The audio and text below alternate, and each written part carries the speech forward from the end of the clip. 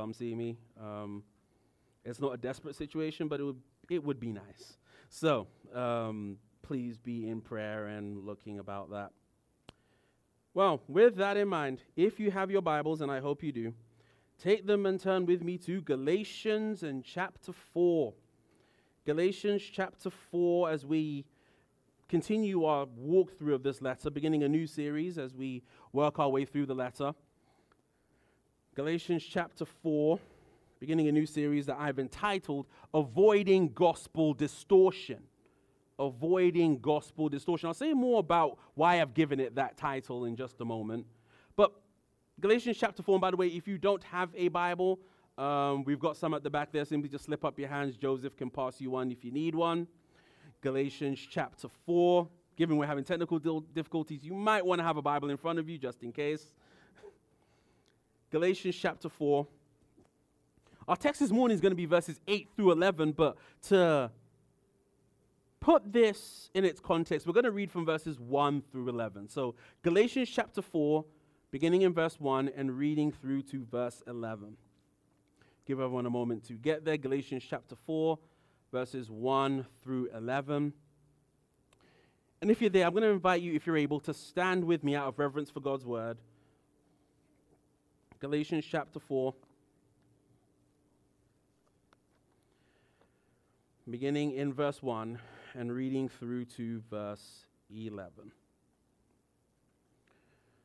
Galatians chapter 4, beginning in verse 1.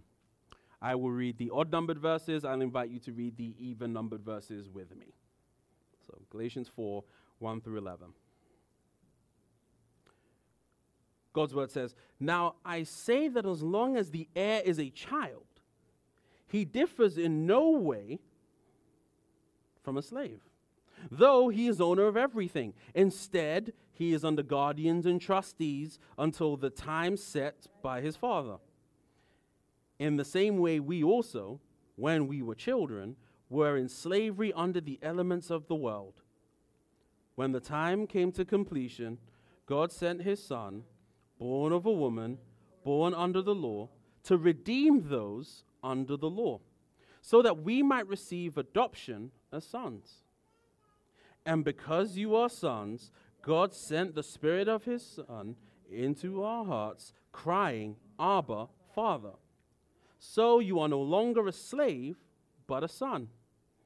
And if a son, then God has made you an heir.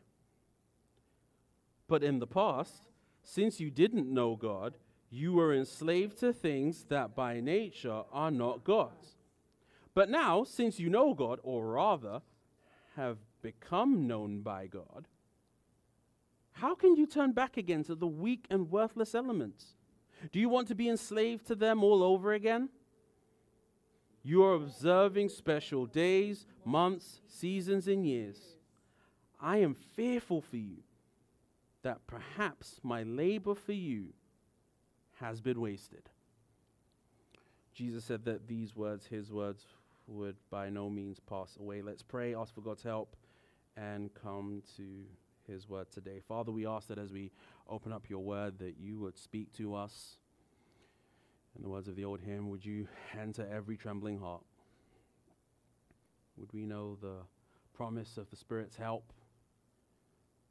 And Father, as we prayed for our nation in our pastoral prayer time, we also will take a moment to pray for the churches of our nation. Normally it's our habit to pray for individual local churches in our area, but today we want to take a moment and pray for the churches of our nation. Father, may we be faithful in the commission that you've given us to go into all the world and to make disciples. May Jesus Christ be heralded from coast to coast. May his glory and his reign be proclaimed. May those who are far from you be brought near to you. And Father, even if it be your will, would you send revival to the churches of our nation? May the Spirit burn within us once again. Father, we know that you've given us the Spirit. He dwells within us. But may we be more conscious of our need of him. May we be led by him. And above all, may we labor to make Jesus Christ known. Be with us as we continue in your word. We ask these things in Jesus' name and for his sake. Amen. Well, Galatians chapter 4, verses 8 through 11, as I said, is our text this morning. And as I said, we're beginning a new series as we march our way down through the letter to the Galatians. I've called this series Avoiding Gospel Distortion. On the seats near you, there should be a couple of cards with the titles for the sermons in this series as we work our way through Galatians. If you remember, those of you who've been here from the beginning, Galatians is a regional letter. It's a regional letter written to a group of churches that Paul himself had planted, but now these churches were in danger of abandoning the gospel message that they had heard from Paul. In fact, if you turn back to chapter 1, Galatians chapter 1, and verses 6 and 7, Paul says that he is amazed that they were so quickly turning away from him who had called them by the grace of Christ, and he says that they were turning to a different gospel. And Paul's clear to say that not that there is a different gospel or another gospel, but there are some who are troubling you. And they want to distort the gospel of Christ. As you read the letter, controlling theme emerges. There's this reality that starts right at the beginning and works its way all the way through. This reality that there is liberty that has been purchased for us by Christ and applied to us by the Spirit, and yet there are always subtle temptations to abandon that liberty. There are always subtle temptations to give up that liberty for bondage. Or maybe I should rephrase that. Not so much to give up our liberty for bondage, but to give up true liberty for false liberty. And so the letter to the Galatians is this clarion call for the Galatian Christians, and by extension, all of God's people, to stand firm in their freedom and to reject any addition to the gospel. There were a group of false teachers who were adding to the gospel of grace with a very law-centered message. And as they were adding to the gospel of grace, that changed the message so that it was no longer the gospel of grace, but it was a distortion. It was a distortion. And so that being the case, he writes this letter, and like I said, the aim of this letter is for the people of the churches of Galatia, these churches that Paul himself had planted. The aim is for them to keep their hold on the gospel. And so from the beginning really of chapter 1 verse 6 up until chapter 4 verse 7 that we looked at last week, Paul has been throwing out argument after argument after argument, trying to get these precious believers not to give up on the gospel. That the gospel is too precious for you to turn your back on it. But as we turn the corner into chapter 4 and verse 8, the tone of this changes. Paul is still dealing with the doctrine that these people were teaching. He's still dealing with the ideas that they were putting forward. But now what you're encountering as you read from Galatians 4:8 through to 5:12, which is what we're going to cover in this 5-week series, like I said, the tone changes. It gets more personal. It gets more, honest. Not that Paul has been dishonest up to this point, but now Paul is speaking from his heart. Whereas up to this point, Paul has been kind of speaking from his mind and from his head, now Paul gets very heartfelt. He gets very personal with them. And he does this because, and here's the take home for us, in every age, we are going to find that there are people who will try to add and try to distort the gospel of God's grace. So if gospel distortion, if gospel dishonesty, if you will, happens in every age, well, how do we equip ourselves to avoid a distorted, a twisted, a wrested gospel message? How is it that we as God's people can protect ourselves against the temptation to distort the gospel? Or, more subtly, to think we understand the gospel while holding to a distorted form of it? That's what Paul's going to help us out here with in Galatians. What you're going to find in this 5-week series is we're going to encounter 5 heartfelt pleas from Paul not to accept a distorted gospel. As I said, we're encountering Paul here as he's being his most personal, his most empathetic. And beloved, as we look at these 5 pleas over the next 5 weeks, my heart desire is that we would be able to not only spot a distorted gospel, but that we would grow in our love for and our fidelity to the biblical gospel. So I told you there are 5 heartfelt pleas from 4:8 to 5:12. We're going to consider the first of them this morning. And the first of them really forms the title for our sermon. A little hint. The title each week is going to be the plea that we're looking at. So nice and easy. The title this morning. Plea number 1 that he gives. Beloved, don't go back under the law. Don't go back under the law. Here's the big idea for this text. As we're looking at it, here's the big idea that Paul makes. That abandoning the gospel of grace for the law, for the Christian, makes no sense. That abandoning the gospel of God's grace for the law, for the Christian, makes no sense. That's my big idea this morning. If you don't remember anything else I said, I hope you remember more of what I said. But if you don't remember anything else I said, remember that. That abandoning the gospel of grace for the law, for the Christian, makes no sense.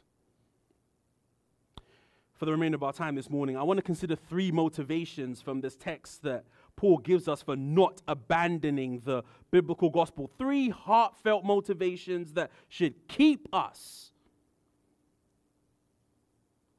from adopting a distorted gospel. 3 motivations. First of all, point number 1, Paul encourages the Galatians to look back at your life before God's grace. Look back at your life before God's grace. So look at verse 8 with me. Paul says, but in the past, since you did not know God, you were enslaved to those things that by nature were not God's. So you remember from our last message that Paul talks about the fact that we have become adopted, that we are now sons, and if we are sons, then we are heirs. But what Paul does is he goes from the present and says, guys, look back to where you came from. Look back to that time when you, as Galatians, did not know God. Like most of the Greco-Roman world, the Galatians were polytheists and idolaters. They worshipped other gods, and a lot of them. In fact, that was, like I said, it was the case across the Roman world. So Paul writes to the Corinthians, 1 Corinthians 12:2, he says that when you were pagans, you used to be enticed and led astray by mute idols. To the Thessalonians, he says, 1 Thessalonians 1:9, that you know your own testimony, how you turned to God from idols to serve the living and true God. Now, when Paul says that they didn't know God, it's not that they didn't know that there was a God. Romans chapter 1, verses 18 to 21 makes it very clear that all human beings know that there is a God. In fact, Paul says, Romans 1:20, for his invisible attributes, that is his eternal power and divine nature, have been clearly seen since the creation of the world, being understood through what he has made. As a result, people are without excuse. All human beings know instinctively that there is a God of some sort. The issue, as Paul puts it, is not that they didn't know there was a creator, but as Paul says in Romans 1:21, though they knew God, in other words, they knew that there was a creator, they knew there was a God, they did not glorify him as God or show gratitude. The problem isn't that they don't believe that there's a God, it's that they don't acknowledge him or care. And that's where the Galatians were. No interest in the true God, no understanding of him. They were once godless people, but now they were adopted into God's family. And why is it that Paul feels the need to kind of flip from their present circumstances, God's children, to go back to when they were God's enemies? Why is it that Paul feels the need to go all the way back there? Surely there's a reason for this. I mean, after all, they knew it. So why does he feel the need to go down a history lesson, as it were? I put it to you that Paul puts this here. He starts here because, get this, Christians can be prone to forget that they have a past. Christians can be prone to forget that they have, as I like to say, they have a BC. You know what I mean when I say a BC? Before Christ. I've been around church long enough to know the type. You know, you've met them, the folks who have that kind of air of superiority about them. A sense that if you didn't know any better, you think they were born with a Bible and a hymnal in their hands. That feeling, that general attitude of having everything together and never putting a foot wrong. You know, the kind of folks who act as almost though they've forgotten, Ephesians 2:1-3, that you were dead in trespasses and sins in which you previously walked according to the ways of the world, according to the rule of the power of the air, the spirit now working in the disobedient. They seem to forget that we too all previously lived among them in our fleshly desires, carrying out the inclinations of our flesh and thoughts, and we were by nature children under wrath as the others were also. They seem to forget, Ephesians 2:12, that one time they were without Christ, that they were excluded from the citizenship of Israel, that they were foreigners to the covenants of promise, without hope and without God in the world. They seem to forget that Romans 5:6-11, that they were the ones who at once upon a time were helpless, that they were the ungodly that Christ died for. That Romans 5:10, they were enemies of God who needed to be reconciled. Sometimes, I'm going to put myself in this frame too. I can't speak for all of us, but I know me. I can sometimes lose sight of that. You know, like I said, I can't speak for all of us, but I know I can be unsympathetic towards an unbelieving world at times. I mean, you look at their amoral or immoral ways, their hatred for righteousness, the abject stupidity of non-Christians sometimes. You look at all of that, and you're naturally tempted to think, I'm better than them. But in all that, I have to check my own tendency. The tendency towards self-righteousness, towards self-justification, to, as it were, kind of subtly pat myself on the back and say, you know, Kofi, you're a good, upstanding Christian. It's easy to think that the longer we walk with Jesus, the better we are than other people. You know, we're not like those horrible sinners out there. But might I suggest this morning to you, just go there with me for a second. Might I suggest that the first step to abandoning the gospel is thinking that you are past the gospel? Might I suggest that true spiritual growth actually begins when we grow both in our thankfulness for God's grace and in our awareness of our ever-present need for it?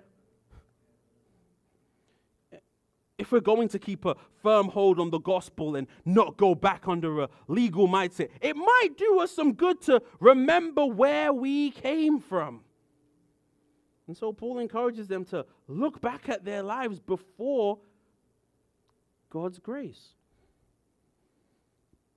But there's a second motivation for not going back under the law, for not holding on to a distorted gospel. The second motivation comes to us in the beginning of verse 9. Point number 2, look back at the sovereign love of God. Look back at the sovereign love of God. So the beginning of verse 9 says, but now, since you know God, or rather have become known by God. Let's pause there for a moment. So Paul says that Galatians were those who once upon a time didn't know God. But something had changed. Paul speaks from two perspectives to describe this new reality. From man's perspective, he says, but now, since you know God. Now, we read that and we think, oh, okay, no, I know what the word know means. But remember that Paul is a Jew. And that much of the way that he writes pulls on the Old Testament. When the Old Testament uses this language of knowledge or of knowing, it's way more than just apprehending some facts. It's way more than just, I know some information and some ideas. No, when the Bible uses this language of knowing, it carries the idea of personal and intimate knowledge. Timothy George, I've quoted him a few times, his really good commentary on Galatians in our study so far. He puts it really well. He says that to know God in this kind of experiential intensity implies a divine human encounter in which the total self, not merely the mind or thought processes, is claimed and transformed. If you're here today and you're a Christian because you have come into here's a good word for you, an experiential knowledge of God. You don't just know about him. You don't just know information about him. Yes, information is good. Let's be clear. You need to know some information about God. But you don't just know information about him. If you're a Christian, you know him. In the person of Jesus, we have come into a relationship with God, the kind of which Jesus talked about in John 17. I think I've quoted it a few times. John 17:3. This is eternal life, that they may know you, the only true God, and the one you have sent, Jesus Christ. All that is true from the human perspective. We come into a knowledge of God. But Paul doesn't end there, because Paul not only looks at the human perspective, he turns around and then he looks at the divine perspective. So look back with me, Galatians 4:7. Since you've come to know God, or rather have become known by God. The believer doesn't just know God. The foundation of that knowledge is that we have become known by God. Once again, Paul, being a good Jew, he's pulling on the Old Testament and this idea of knowledge on the part of God being much more than just, I know about someone. It speaks to intimacy. In fact, a couple of passages if you're taking notes. Genesis chapter 18, verses 18 and 19. God says, Abraham is to become we read it last week, Abraham is to become a great and powerful nation, and all the nations of the earth will be blessed through him. For I have, most of your translations will say, I have chosen him, but it's the word for know. In fact, if you have the King James Version, I believe it says, for I know him. For I have chosen him, so that he will command his children in his house after him to keep the way of Yahweh by doing what is right. This is how Yahweh will fulfill to Abraham what he promised him. Amos chapter 3 and verse 2, God says, I have known, speaking to the nation of Israel, I have known only you out of all the clans of the earth. Now, does that mean that God didn't know about all the other nations on the planet? Was it that God is saying that, but he had no idea who all these other peoples were? Well, no. God's omniscient. He knows all things. He knows all things, actual and potential. No, when God says that I have known only you, he's basically saying, I have had an intimate relationship only with you. This is a sovereign, selective love from God towards those who don't deserve his goodness. And when we cross the covenantal divide over into the New Testament, this language of God's knowledge comes up again. It just comes up in a different form. So Romans 8, I mean, we all love Romans 8:28, don't we? You know, we know that all things work together for the good of those who love God, who are called according to his purpose. Well, we all love that verse, and rightly we should. But I've often said that for everybody who loves Romans 8, I can give you 2 or 3 people who haven't read 29 and 30. Why is it that all things work together for the good of those who love God, who are literally the called according to his purpose? Well, verse 29. For those he foreknew, he also predestined to be conformed to the image of his Son, so that he would be the firstborn among many brothers and sisters. And those he predestined, he also called. And those he called, he also justified. And those he justified, he also glorified. 1 Peter 1, as Peter's launching his first letter, verses 1 and 2. He says, Peter, an apostle of Jesus Christ, to those chosen, living as exiles dispersed abroad in Pontus, Galatia, Cappadocia, Asia, Bithynia, chosen according to the foreknowledge. Oh, here's this language of God's knowledge again. The foreknowledge of God the Father, through the sanctifying work of the Spirit, to be obedient and to be sprinkled with the blood of Jesus Christ. May grace and peace be multiplied to you. Our fathers in the faith refer to this as the purpose of God. They said that it was God's plan, God's purpose to choose a people to set his love upon and to own them by name. Our church's confessional, we hold to the New Hampshire Confession. Chapter 9 of that confession talks about this doctrine. The doctrine of election says this. Funny enough, they didn't call it in the confession the doctrine of election. They call it God's purpose of grace. And then they said this, quote, "We believe that election is the eternal purpose of God, according to which he graciously regenerates, sanctifies, and saves sinners, that being perfectly consistent with the free agency of man, it comprehends all the means in connection with the end, that it is a most glorious display of God's sovereign goodness, being infinitely free, wise, holy, and unchangeable, that it utterly excludes boasting and promotes humility, love, prayer, praise, trust in God, and active imitation of his free mercy, that it encourages the use of means in the highest degree, that it may be ascertained by its effects in all who believe the gospel, that it is the foundation of Christian assurance, and that to ascertain it with regard to ourselves demands and deserves the utmost diligence." Typically, when we start talking about this doctrine of election, Christians will take this beautiful Bible doctrine and turn it into a battlefield to war with one another. Now, while I'm not opposed to vigorous theological discussion, can I put it to you that that's not how the Bible talks about this doctrine? Real quick. When you read the Bible gives you really three perspectives to look at this doctrine for. Well, we just read Romans 8. First of all, it's a comfort for God's people. The fact that God chooses a people isn't supposed to terrify them, it's supposed to comfort them. The reason why, like I said, the reason why we can know that all things work for good is precisely because God has chosen a people. Not only is it a comfort for God's people, it's a reason for praise. If you're taking notes, 1 Thessalonians 1, 2, and 4. Paul says, "We always thank God for all of you, making mention of you constantly in our prayers. For we know, brothers and sisters, loved by God, that he has chosen you." It's a comfort for God's people. It's a reason for praise. It's an encouragement to our evangelism, thirdly. One of my favorite chapters in the book of Acts is Acts 18, where Paul goes to Corinth for the first time. You know, he has some success. He has quite a bit of opposition. And you kind of get the sense in the narrative that Paul's kind of worried. He's like, I don't know if I need to be here. Like, I need to leave. But Acts chapter 18, verses 9 and 10, Jesus appears to him. The Lord appeared to Paul in a night vision. "Don't be afraid, but keep on speaking, and don't be silent. Keep preaching the gospel." You got this, Paul. You'll be all right. Why? Verse 10, "For I am with you, and no one will lay a hand on you to hurt you, because I have many people in this city." The fact that God had people in that city who needed to hear the gospel, that he had chosen, and they needed to now come into the fold, that was supposed to give Paul confidence. You stay right where you are, and you keep preaching. I've got this. God's electing love ought to make us think twice about any kind of legalism. I mean, think about this for a moment.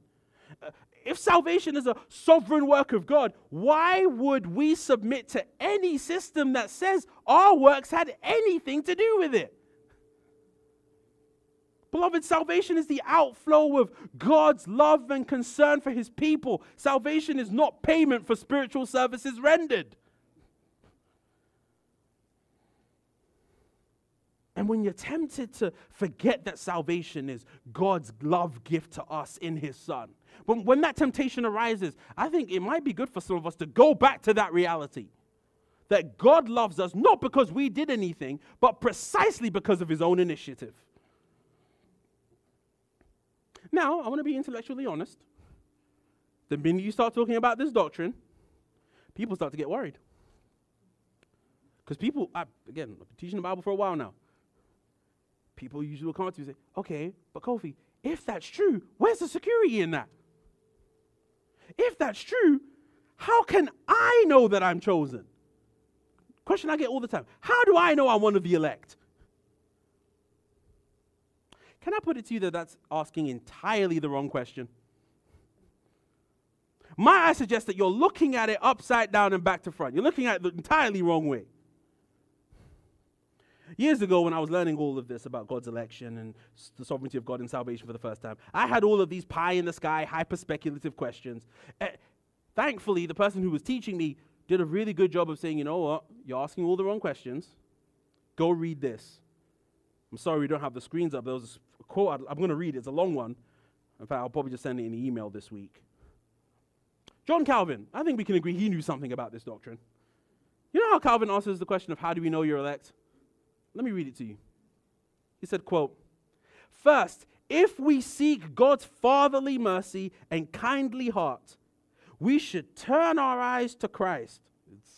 Again, we don't plan the songs here, but I'm glad we sang "Turn Your Eyes Upon Jesus." Turn our eyes to Christ, on whom alone God's Spirit rests. If we seek salvation, life, and the immortality of the heavenly kingdom, then there is no other to whom we may flee, seeing that he alone is the fountain of life, the anchor of salvation, and the heir of the kingdom of God. Now, what is the purpose of election but that we, adopted as sons by our heavenly Father, may obtain salvation and immortality by his favor? No matter how you toss it about and mull it over, you will discover that its final bounds extend no farther. Accordingly, those whom God has adopted as his sons are said to be chosen not in themselves, but in his Christ. For unless he could love them in him, he could not honor them with the inheritance of his kingdom if they had not previously become partakers of him. But if we have chosen him, we shall not find assurance of our election in ourselves. And not even in God the Father, if we conceive him severed from his Son. Here's the quote that blew my mind as a teenager. Christ, then, is the mirror wherein we must, and without self-deception may, contemplate our own election. How do I know I'm elect? Here's a simple answer. Do you believe in Jesus? Well, yes, I do. Congratulations, you're one of the elect. Calvin goes on, for since it is into his body the Father has destined those to be engrafted, whom he willed from eternity to be his own, that he may hold as sons all whom he acknowledges to be among his members, we have a sufficiently clear and firm testimony that we have been inscribed in the book of life if we are in communion with Christ. End quote. So ultimately, the question, am I elect? Wrong question. The real question is, has Christ called me to come? That's a good question. In fact, I will go on and say, actually, has Christ called and then made me his? Am I walking in day by day rest and dependence on him? If the answer is yes, if Christ called and you answered, you're his, so rejoice. And that should put any thought out of our minds entirely of going back under any sort of system of law. So Paul says that we are to look back at life before God's grace. We are to look back at the sovereign love of God. Oh, by the way, if you still have questions about this doctrine, on the back of today's study guide, as every week, I put some application questions there. And there's also a bunch of resources. I would highly recommend you pick up some of those resources because they will help you to think more clearly and more biblically about this subject than we have time for. So, just in case, I point you to those. But for now, Paul says we're to look back at life before God's grace. We are to look back at the sovereign love of God. Final motivation this morning. Number 3, we're to look at what life is like under the law. Look at life under the law, verses 9 through 11. The final motivation that Paul presents to us is pretty straightforward. Since you've come to know God because God has known you, if all that is true, then you need to look at what life under the law looks like and compare it to life under the love and the grace of God. So look at verse 9 with me. He says, but now, since you know God, or rather have become known by God, how can you turn back again to the weak and worthless elements? Do you want to be enslaved to them all over again? How can you, the beneficiaries of God's grace, the recipients of God's love, the objects of God's kindness, how can you go back to what Paul calls the weak and worthless elements? Now, as we're reading this, did anybody get confused for a moment?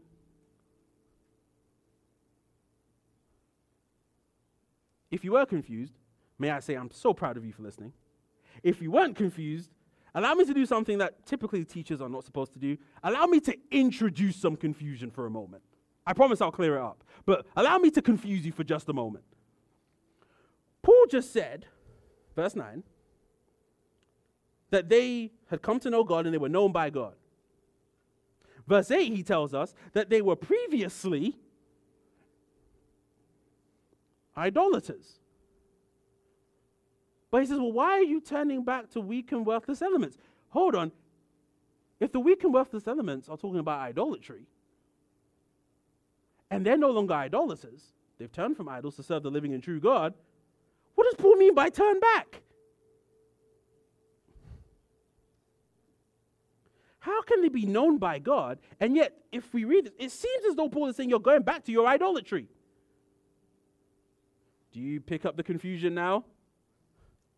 Well, I don't think Paul's being confusing at all. I think Paul is making a very profound point that you might just miss. Here's the link. Paul's making the point that whether it's Jewish legalism or pagan idolatry, all man-made religion shares the same root problem. You're right with God based on your performance.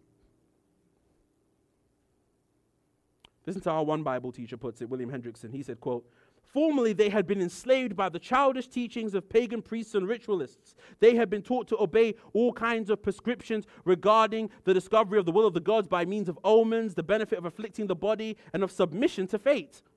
There had been moral stipulations derived from nature, custom, and arbitrary will. Having been delivered from all this folly, do they now wish to become enslaved all over again, this time by Jewish regulations?"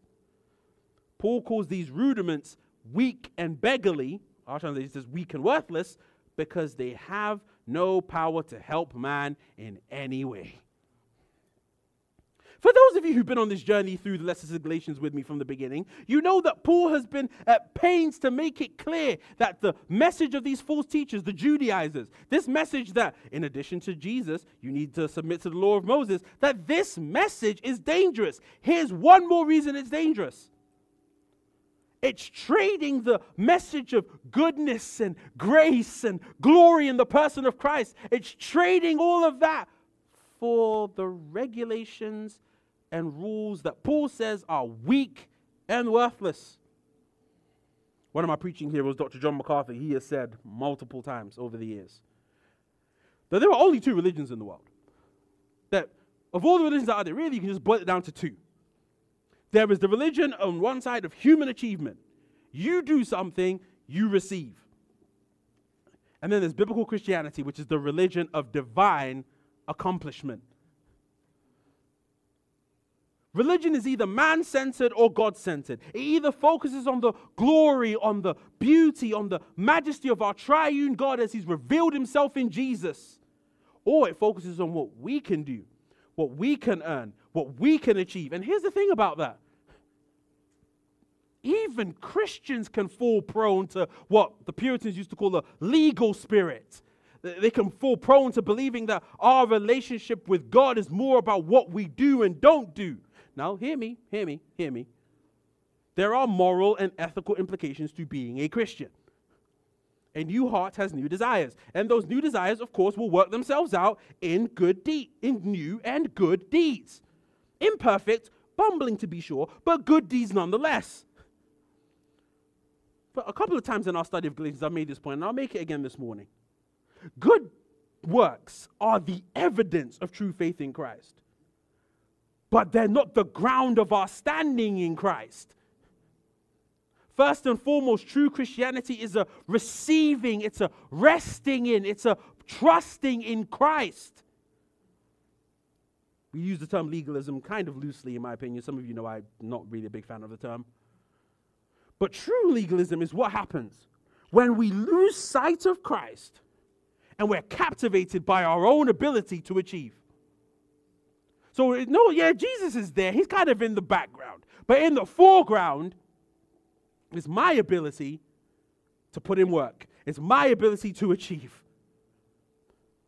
And Paul says that when that happens, that's returning to bondage. That's returning to slavery.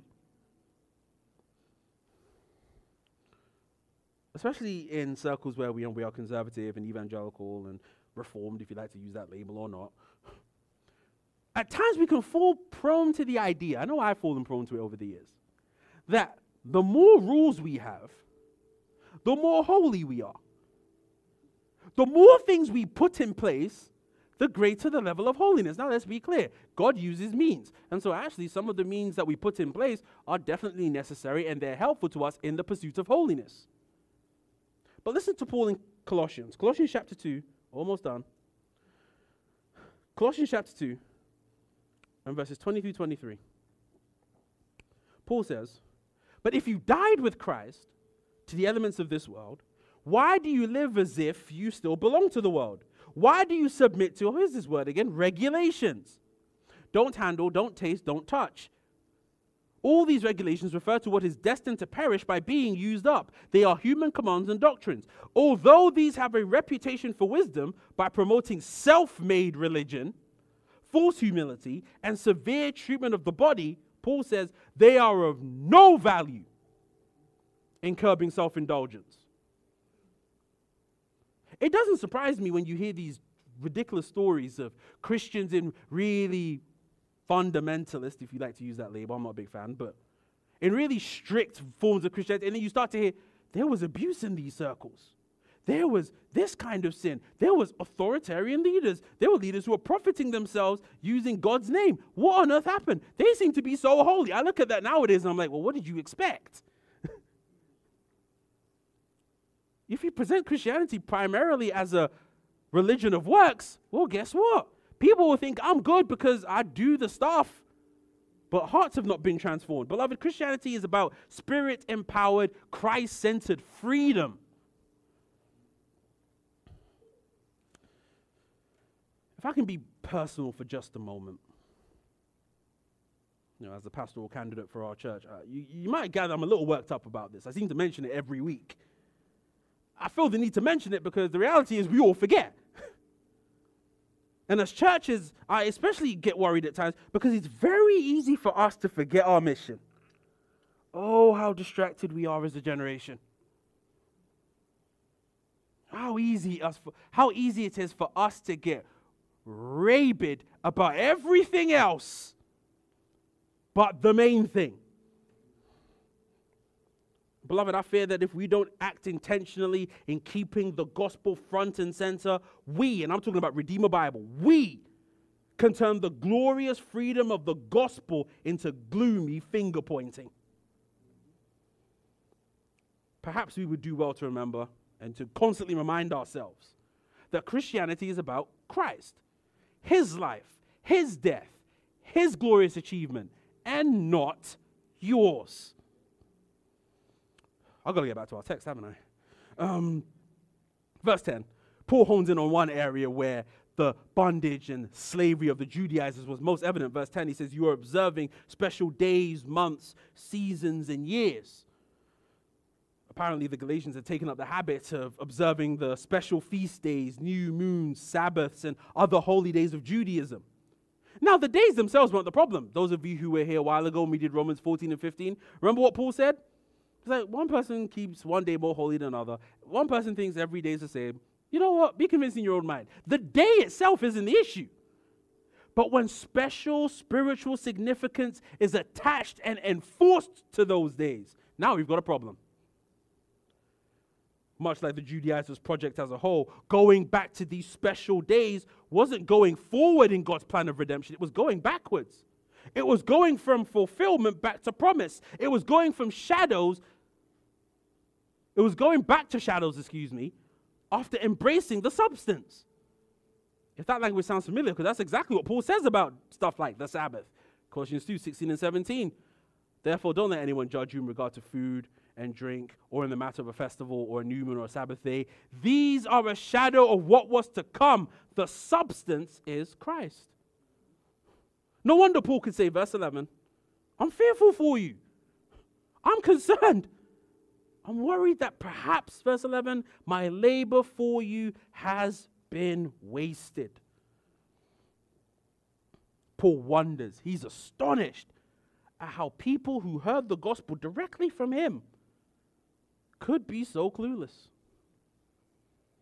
As I was putting this together this week, I read a commentary. Commentaries aren't usually the most devotional reading, but this particular commentary I found so helpful. He asked some pretty probing questions, and I had to think about them. I'm going to read these 3 questions and just leave them with you to think about this week. This commentator is called Walter Hansen. He said this, quote, "Are we as grieved as Paul when our churches begin to put the observance of the law at the center of their life and worship? Are we so troubled when Christians put more emphasis on keeping certain traditions than on growing in their relationship with the Father through Christ and the power of the Spirit? Does our lack of concern for Christians who have become law-centered rather than Christ-centered indicate that we do not even recognize that a change has taken place or understand how destructive a shift of focus can be?" Beloved, I'm done. But I leave you with this thought. Isn't it all too easy to assume that because we're doing the stuff, that everything's okay? Isn't it all too easy for us to assume that because, hey, I go to church, I go to a Bible teaching church, everything's fine. I read my Bible every day. You know, us in our Reform circle, we love books. I read books all the time. I listen to this podcast and this podcast and this podcast. I listen to this one twice even. Like, I'm good. Isn't it easy for us to think that everything is okay when in reality, the slow drift has already started? For the Galatians, the drift was a little less slow. They were a little ways down the way. But thankfully, we have their example to be able to look back at and say, okay, how, if I see the slow drift happening in me or in our church, how do we arrest that? And that's going to be my hope in this sermon series, that as we see these heartfelt pleas from Paul, we would, praise God, I think we're not there. I look at our church, I'm really thankful for all that God is doing. I don't think we're there. But I'm a pessimist, so I naturally think things tend to go worse than better. And so, I like to be prepared. And I think you should be prepared too. My hope is that as we go through this series and we see Paul's heartfelt appeals to these Christians, that we would prepare ourselves so that in the event that the drift happens, we're not caught off guard, but we know how to find our way back. And Heavenly Father, we are so grateful that we do indeed know the way back because of your word. We thank you for the Apostle Paul. We thank you for the insight and the wisdom you gave him as he wrote, inspired by your Spirit. Father, help us that we would not return back to a legal spirit, to a spirit of bondage, but that we would walk in the freedom that your Son purchased for us on the cross. And Father, I pray for anybody here who maybe doesn't know that work, that sure you've heard about it, but you've not truly heard him. Father, I pray that your Spirit would be using even these feeble words to awaken a consciousness, a need for Christ, and that they would come all the way home in saving faith. Be with us as we conclude this service of worship. We ask it in Jesus' name and for his sake. Amen. Amen. Beloved, would you stand with me as we conclude?